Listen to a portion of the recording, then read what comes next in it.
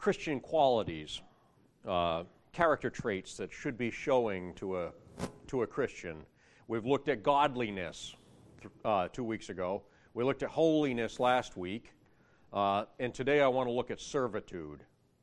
And as we talk about that, you may recall when we were talking about godliness, I raised the question, why do we come here to church? It's a beautiful day. We could be riding up to northern New Hampshire, northern Vermont. We could be looking at the foliage. There's any number of things we could be doing different today. We're here to serve God. That's what we're going to be talking about today.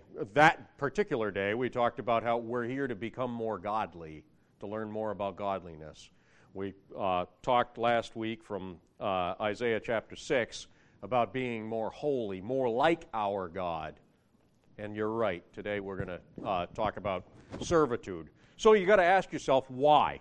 Why do we do these disciplines? And as I was thinking about this, as I was putting this together, by the way, we're going to be in John chapter 13, if you're looking to turn there while I ramble on. John chapter 13. And as I'm thinking about why do we do these things, why do we pursue these disciplines, I can't help but think there was a documentary done with a number of bodybuilders long time ago. And the interviewer was interviewing the bodybuilders, and so why do you exercise? Why do you build up your body? Why do you build these muscles upon muscles? Why are you doing that? What do you do with them? I do this. Yes, but why do you build these muscles? Well, so I can do this.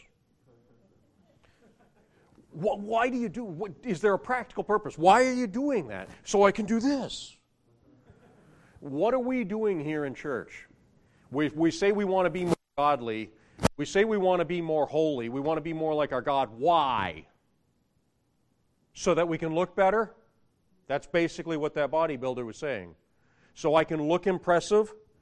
So I can be somebody that people look at that. He's a godly person. That's a holy person. That's a Christian.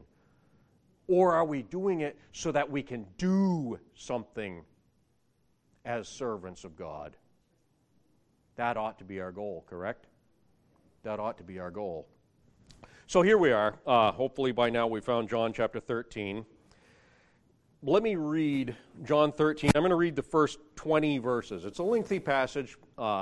Bear with me. I'm going to read it. We'll have a word of prayer, and then we'll look at it briefly, and we'll be out of here. It goes like this. Now before the feast of the Passover, when Jesus knew that his hour was come, that he should depart out of this world unto the Father, having loved his own which were in the world, he loved them unto the end.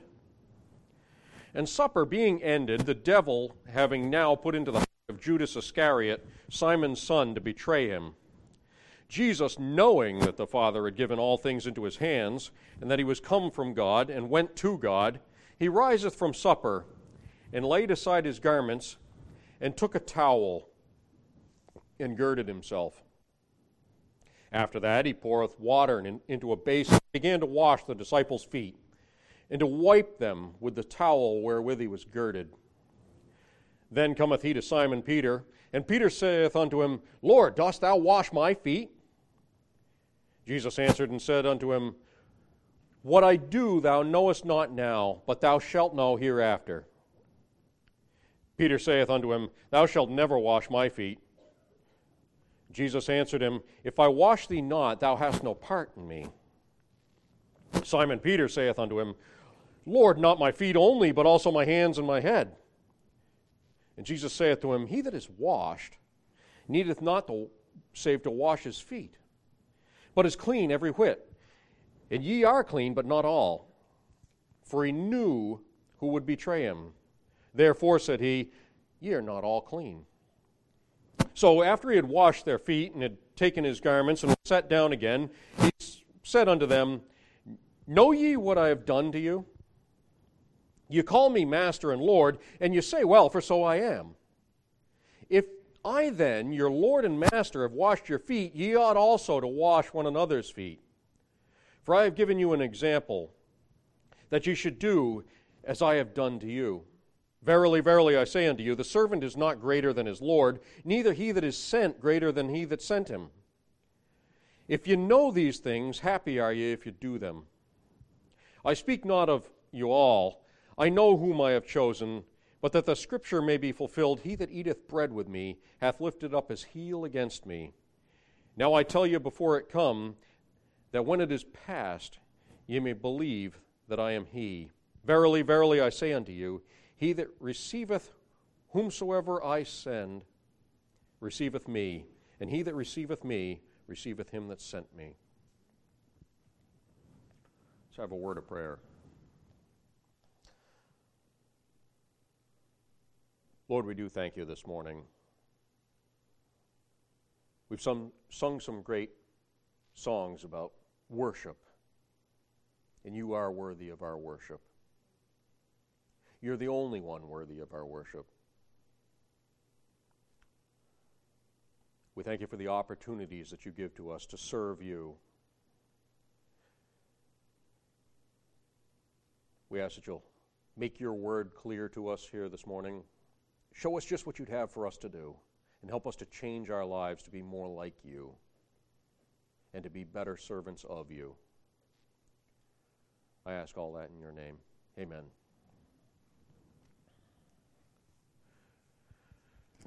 So we're looking at John's account of the Last Supper, obviously. And John's account is different, very different, than the ones that are listed in all the other Gospels. For one thing, John doesn't mention anything about the preparation of the room. He doesn't mention anything about the flow of the meal itself, and we can get that in other Gospels. We can look at Jesus breaking the bread and passing the cup and things of that nature. We don't have anything in John about Jesus' explanation of the significance of the bread and the cup. This is my body, this is my blood. We don't have any of that. And we don't have any of the discussion of the wrangling of for the highest positions by all the disciples. You can find all those details out by going to one of the other Gospels, any one of the other Gospels, and you can get more of those details.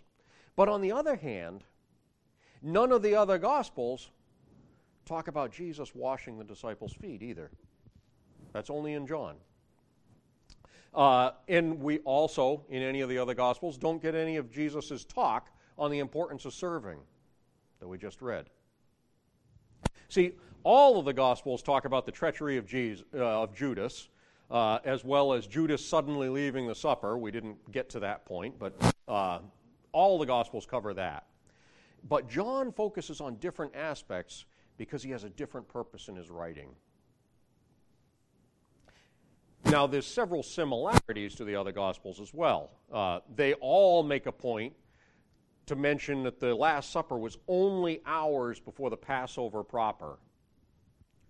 Remember, the Feast of Unleavened Bread and the Passover happened at the same time, basically. One was slightly before the other. The Last Supper was actually the Feast of Unleavened Bread. And they all focus on this last meal of Jesus with his disciples. And they all mention that Jesus knew exactly who was going to betray him. None of this took Jesus by surprise. He knew exactly who was going to betray him. He knew that Peter was going to deny him as well. And yet he sat with these guys to have one more meal. That's humbling to think about. Now, if you study them all together, all the Gospels accounts, and I strongly suggest that you do that at some point, it's the only way to get the full picture of what's going on. You got to look at everybody's account, because they all had a different take on it. But as you do that, certain things are going to come together that will help to explain some of the context, as well as the attitudes that were present. For instance, it seems to make sense to me, as I look at them, that the quarrel of the disciples over who was the greatest happens at roughly the same time as Jesus was washing their feet. As I look at the Gospel of Luke, specifically Luke chapter 22, verses 24 to 30, it seems to fit right here what we're talking about here in John. So while Jesus was humbling himself to wash their feet, they were having a discussion about who was the greatest among them. And that puts a different perspective on it, doesn't it? Now, although all the gospel writers have a slightly different point of view, They all mesh together very, very well when you're looking at it. And if you're willing to study it all out, you're going to see that as you look at it carefully. I'm not going to take the time to do that today because I want to focus specifically on Jesus' attitude of service, the attitude you and I ought to have and that we ought to be pursuing. Now, and by the way, I'll get on a bit of a sidetrack here. This attitude of service, I've complained the last 2 weeks when I've been up here about some of these character qualities of a Christian seem to be diminishing in the church in America today. And servitude is nothing different. An example of that is I got a telephone call just a couple of weeks ago from Dave McLean. You know, Word of Life Ministry. We participate with Word of Life. We have for years. 3/4 of their maintenance and function gets taken care of by volunteer efforts.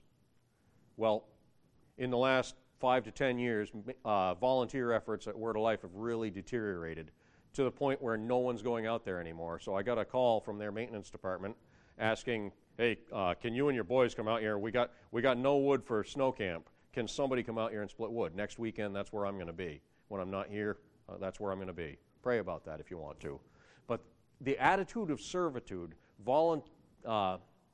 volunteering, helping boost the gospel and ministry of Christ is diminishing till it's almost non-existent anymore. This is something we really need to focus on. Just like 2 weeks ago we looked at godliness. Last week we looked at holiness. Servitude we need to focus on. We need to tighten up. I'm off the soapbox now.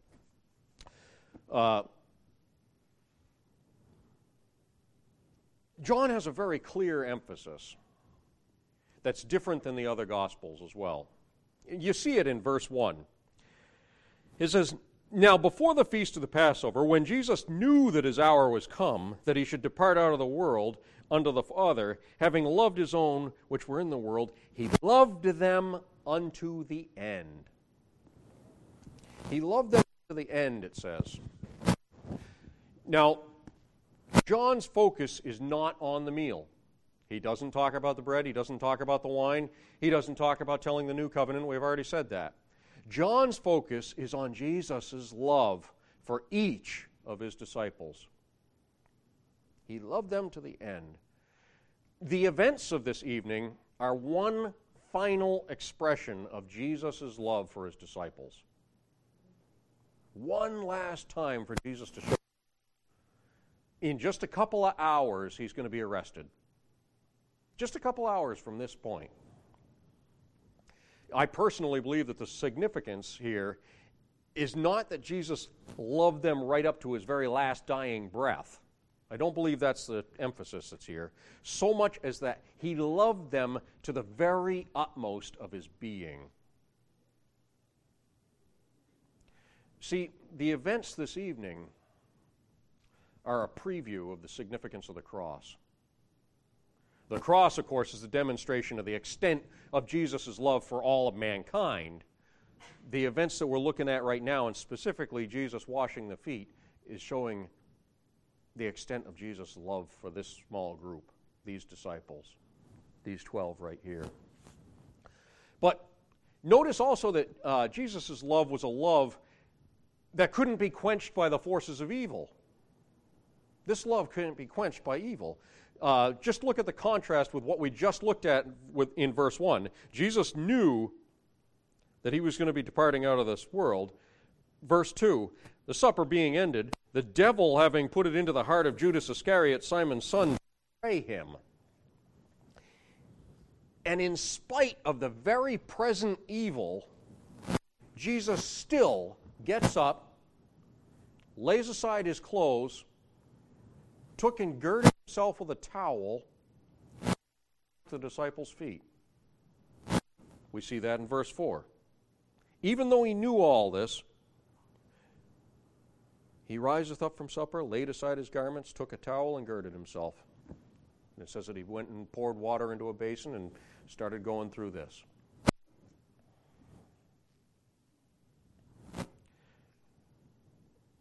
Jesus shows his care for the disciples in spite of the fact that verse 11 says that he knew Judas was going to betray him. For he knew who would betray him. Therefore said he, ye are not all clean. Verse 38, we didn't get to that far, but he says he knew Peter was going to deny him. Skip down to verse 38. Jesus answered him, talking to Peter, Wilt thou lay down thy life for my sake? Verily, verily, I say unto thee, the cock shall not crow till thou hast denied me thrice. And yet in the passage that we did read, Jesus took special time to address Peter specifically. When Peter said, well, you're not going to wash my feet.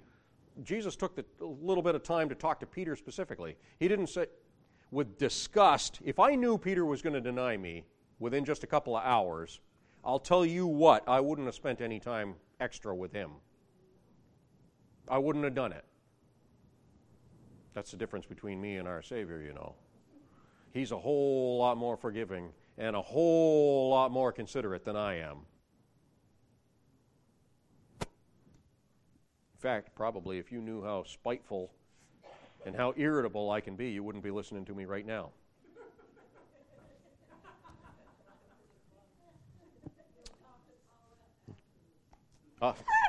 She'll agree.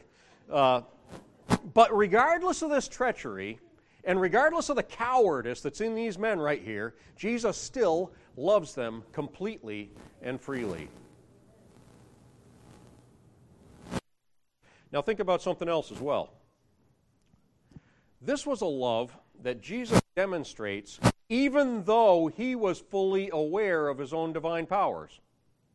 Jesus knew who was going to betray him. Jesus knew that Peter was going to deny him. Jesus knew that he was God. He knew he was going back to heaven in just a few hours. He knew all that. He knew, if verse 3 says, Jesus, knowing that the Father had given all things into his hands,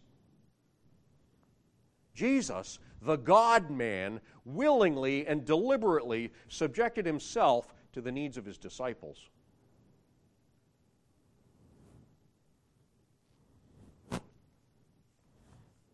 Even though he was fully aware of his own divine powers. Ultimately, he's going to sacrifice himself for them by submitting to an authority that is beneath him. You remember what Jesus said to Pilate, John chapter 19, verse 11? He says, Thou couldst have no power at all against me except it were given thee from above. That was Jesus talking to the governor of the region, second only really to Caesar. You wouldn't have any power if my Father didn't give it to you. Couple that with his calm submission to all the numerous accusations that were going to be made against him. Just a couple hours, he's going to be on trial, and he doesn't even respond. If people were making false accusations to me in a kangaroo court, I'd be furious. I wouldn't have sat there quietly. Again, I got to tell you, I'm different than Jesus.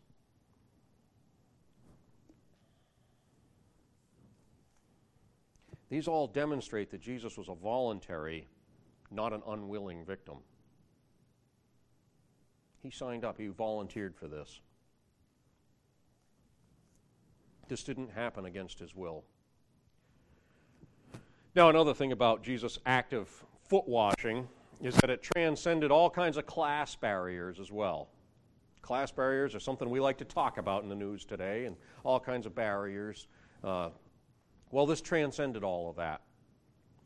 Look again at verse 3. Verse 3 says, Jesus, knowing that the Father had given all things into his hands, and that he was come from God, and he was sent and went to God, he still rose up from the supper.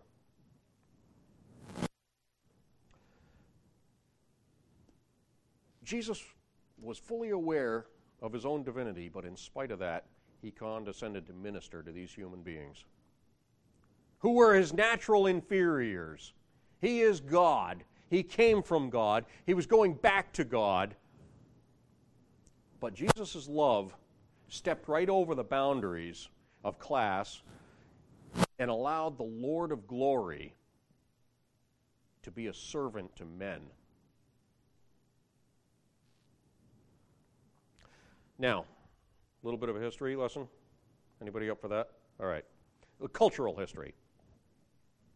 Let's look into the culture of the act of foot washing to see the depth of Jesus' submission here.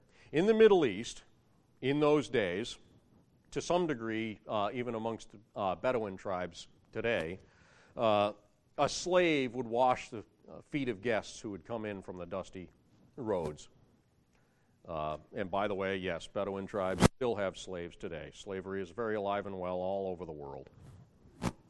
Now, since this Last Supper was in a private home, and also very likely in secret, remember, everybody wanted to kill Jesus at this point. In fact, they will kill him in just a couple hours. This was probably done in secret. This was definitely done in a private home. There was no slave available to do this job. And in any case, the disciples were preoccupied. Remember, the way I read this was at the exact time when the disciples were arguing over who was the greatest. Who was the most important among these disciples? So as a result, none of them, they're too busy arguing about who's the greatest. None of them volunteered to take the slave's position and wash the feet of the other ones.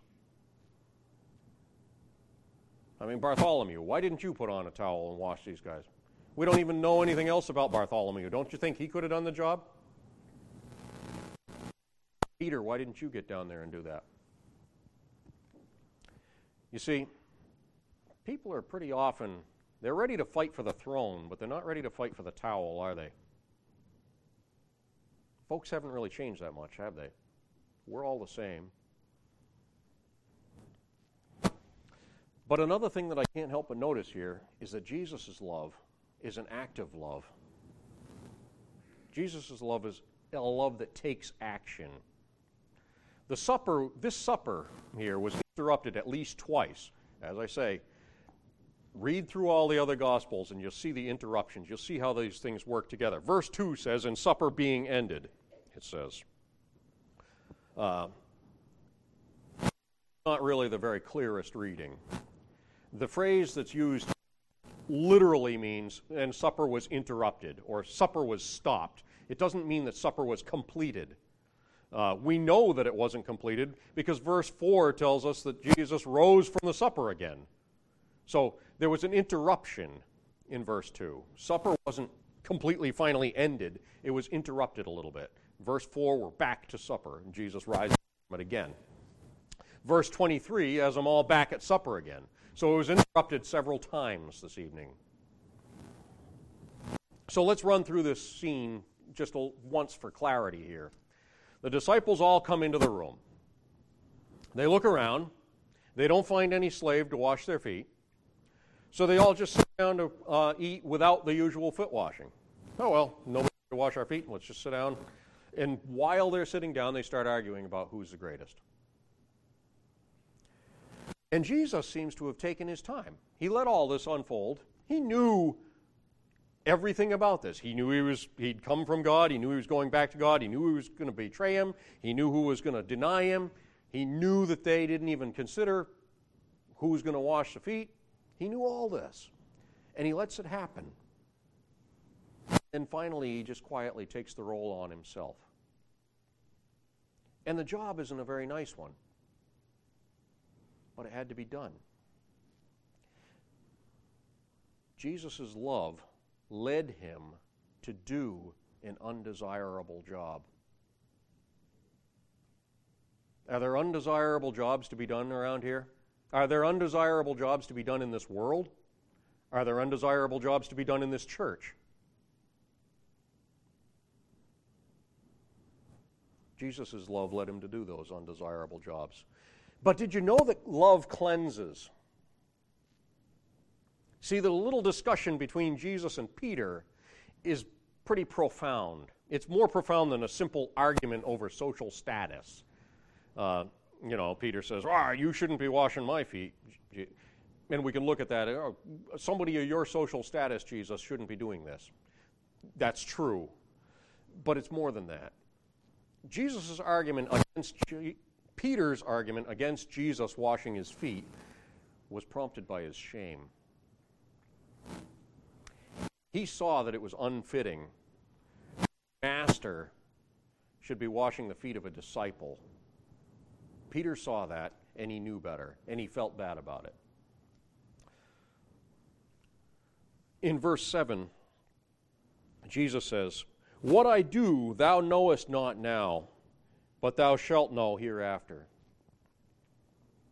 Then in verse 8, Jesus says, "If I wash thee not, thou hast no part with me." Now, those statements Jesus makes lead to a spiritual truth. They tell a spiritual truth that Peter doesn't grasp at the time. He's going to understand it later. The truth is, Peter wasn't going to understand this till after the cross. He's going to see the cross as a picture of the cleansing that was offered to all men. And that's, by the way, that's what Paul spoke about. Let's turn over to Titus. We got a little bit of time here. Let's turn to Titus. Paul talked about this. Titus chapter 3. Verses 4 to 7. This is Paul talking. He says, "But after that the kindness and love of God our Savior toward men appeared, not by works of righteousness which we have done, but according to his mercy he saved us, by the washing of regeneration and renewing of the Holy Ghost, which he shed on us abundantly through Jesus Christ our Savior, that being justified by his grace, we should be made heirs according to the hope of eternal life." It wasn't by any works of righteousness that we've done. It's by everything that Jesus did. Now, notice that this cleansing of love needs to be renewed from time to time. It needs to happen over and over. Peter's instant response is in verse 9 is kind of funny. Jesus says, "If I wash thee not, thou hast no part in me." Simon Peter saith unto him, "Well, Lord, not my feet only, but also my hands and my head." Now, knowing Peter like we do, I can almost picture Peter start ripping his clothes off. Okay, well, if that's the case, Jesus, wash me all the way, head to toe. I think Peter was that type of guy. I mean, we laugh, but I really think that's just about where Peter was going. All right, well, I'm all in. That would be typical Peter here. See, Peter doesn't want to miss out on any part of the blessing Jesus could bring to him. And his response comes from a genuine but imperfect affection for his master. He had a genuine love for Jesus, but it wasn't perfect. He was impetuous. He reacted in his emotions. Peter was a lot like me. And Jesus calmly replies, he says, "He that's washed doesn't need anything but to wash his feet. You're clean all over, Peter." Now, this is where some of the other translations might help you out here. The King James only uses washed and wash, basically two tenses of the same verb. They're actually two completely Greek verbs.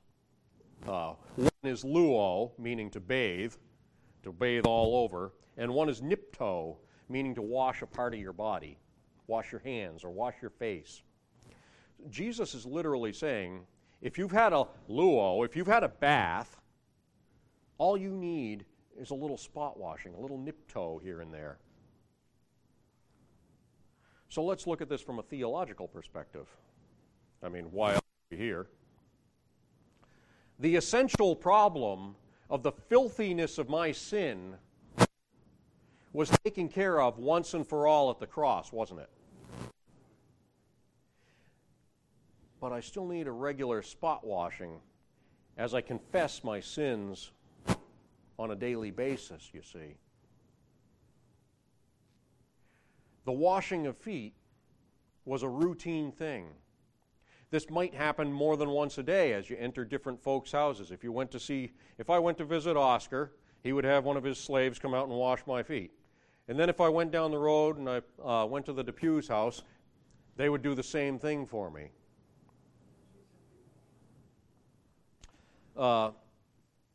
this might happen more than once a day. Just like you're doing dirty work at home, you may have to wash your hands more than once a day. Just like the open confession of our sins. Once we realize what we've done, we ought to be confessing our sins right away, right? Not going around with dirty hands all day long. That spot washing may have to happen several times.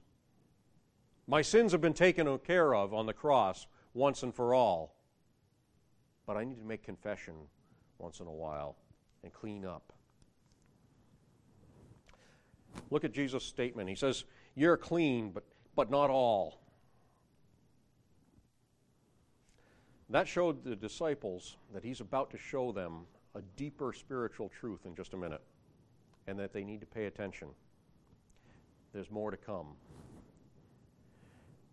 See, the uncleanness of Judas, that's who he's talking about here. The uncleanness of Judas wasn't his feet. It was his heart. Jesus cleaned up his feet. That wasn't the problem. The whole scene is like an acted out parable, don't you see? It was Jesus acting out a parable. So let's put it into contrast here as we wrap up. I'm just about done. In contrast to the disciples who were self-seeking, arguing about who was the best among them, who was going to have the highest status position, while that's all going on, Jesus, our perfect picture, right, took on a position of humility. He set the example of service in the face of their arguing and strife. So the lesson I can take, if I can see something that needs doing, something that I could handle, some act of service, it doesn't matter to me what other people might be arguing about. It doesn't matter whether they're arguing politics, whether they're arguing over petty, trivial things. None of that matters. If there's something I ought to be doing in the service of my God, I should just do it. Arguing around me doesn't really matter, does it? Jesus was a perfect example of that. He showed self-abasement rather than self-exaltation. And that really demonstrates what Paul was writing about in Philippians chapter 2. Very familiar passage, but let's look at it in the context of what we're talking about today. Philippians chapter 2, specifically verses 5 to 8. It says, "Let this mind be in you, which was also in Christ Jesus, who, being in the form of God, thought it not robbery to be equal with God, but made himself of no reputation, and took upon him the form of a servant, and was made in the likeness of men. And being found in fashion as a man, he humbled himself, and became obedient unto death, even the death of the cross." Now that was talking about him descending from heaven to become our Savior as a human being. But he took it even further than that to serve his fellow human beings who would deny him, human beings who would betray him. He became a servant even to them. See, this humble act of Jesus pictures the removal of spiritual uncleanness. Jesus, he clearly intended for his disciples to dedicate themselves to this same mentality. He expected them to be devoted to service and to care for one another, rather than seeking their own advancement. That's the lesson he's trying to teach them. And it didn't take. Again, Peter didn't really grasp this concept till after the cross. Now, throughout the epistles, we do know that this sort of thing did take for them eventually. As you read through the rest of the New Testament, as they started writing the epistles, the letters that we have to read, they use terms like bondslave. They use terms like apostle, one sent on a mission. See, eventually this did take. By the way, Paul's not bragging when he calls himself an apostle. Peter's not bragging when he calls himself an apostle. That's not boastful. I'm one who's been sent on a mission. I'm just a servant. That's what apostle really means. It's not a boastful statement. I'm just a servant. I'm a bond slave. That's how they describe their ministries after that. See, a bond slave is the property of an owner. An apostle is at the disposal of the one who commissioned him to a task, whatever that task may be. He's at the disposal of the one who commissioned him. Jesus took upon himself the form of a bond slave. We just read that in Philippians chapter 2. Hebrews chapter 3, verse 1 says, Jesus is the apostle and high priest of our profession, the one sent on a commission at the whim of the one who commissioned him. Jesus demonstrated exactly how we are supposed to act toward our fellows. Regardless of his own desires, Jesus took care of their needs. He's our master and our Lord. We are to be his bond slaves and his apostles. I think that's something for us to work on. And that makes the last couple of things we've looked at, looking at being more godly, being more holy, this is putting it into action, don't you see? It's not just so that we can look better, so that we can flex, so that we can pose. It's so that we can do, don't you see? So that's 3 weeks. I hope that the thought tied together pretty well for you. You mind if I close in a word of prayer?